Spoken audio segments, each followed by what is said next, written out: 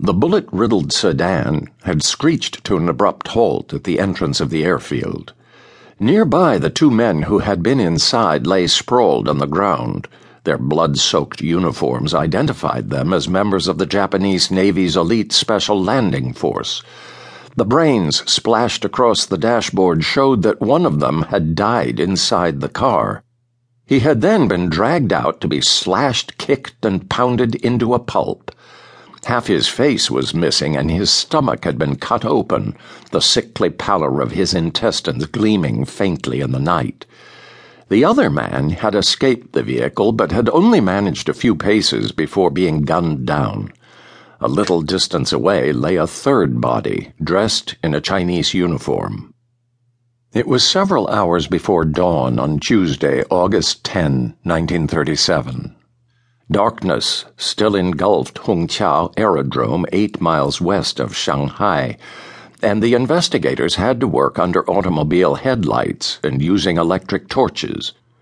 They were a diverse group. There were Chinese, of course, but there were also Japanese, British, French, and American detectives, representatives of foreign powers that felt quite at home in China's largest and most prosperous city after nearly a century there. Also present was a group of reporters from the cutthroat world of Shanghai's English and Chinese language press. Despite the antisocial hour, they had to be here. This could be big, very big. The investigators quickly determined that the badly mangled body belonged to a 27-year-old Sub-Lieutenant Oyama Isao, while the other dead Japanese was his driver, first-class seaman Saito Yozo. The identity of the Chinese fatality was a mystery. The scene looked like the result of a simple shootout. However, too many questions remained unanswered.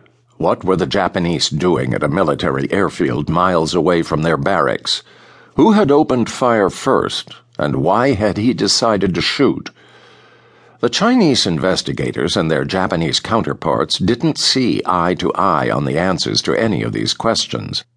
As they paced up and down the scene of the incident, scouring the ground for evidence, loud arguments erupted again and again.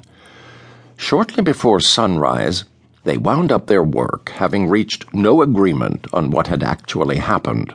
They got into their cars and headed back to the city. The acrimony that the Chinese and the Japanese detectives displayed towards each other surprised no one. Tensions between the two nations had risen dramatically over the preceding 5 weeks, in Shanghai and beyond. These tensions were the result of distant events as hundreds of miles to the north an undeclared war was raging. It had started in early July when a series of misunderstandings had caused Japanese and Chinese soldiers to clash near Beijing in a hectic night of confused skirmishing. Very soon, events had taken on a seemingly unstoppable momentum of their own, as more and more areas around the old imperial capital were sucked into a conflict that still had no name. So far, Shanghai, in the middle of China's economic heartland, had successfully avoided any hostilities, but everyone knew that the peace might not last. China's future was uncertain. What were the intentions of the Chinese government in Nanjing, the Yangtze River city from which it had ruled the vast country for the past decade? What plans were being prepared by military and political decision-makers in Tokyo?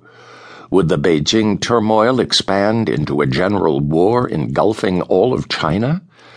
The answers to these questions would also affect thousands of Japanese soldiers, diplomats, and businessmen who were residing in Shanghai and other large cities along the Yangtze River.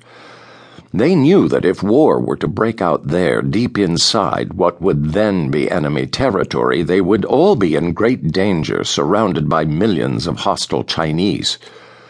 In the present circumstances, all that was needed was a single spark. The incident at the aerodrome might be just that spark.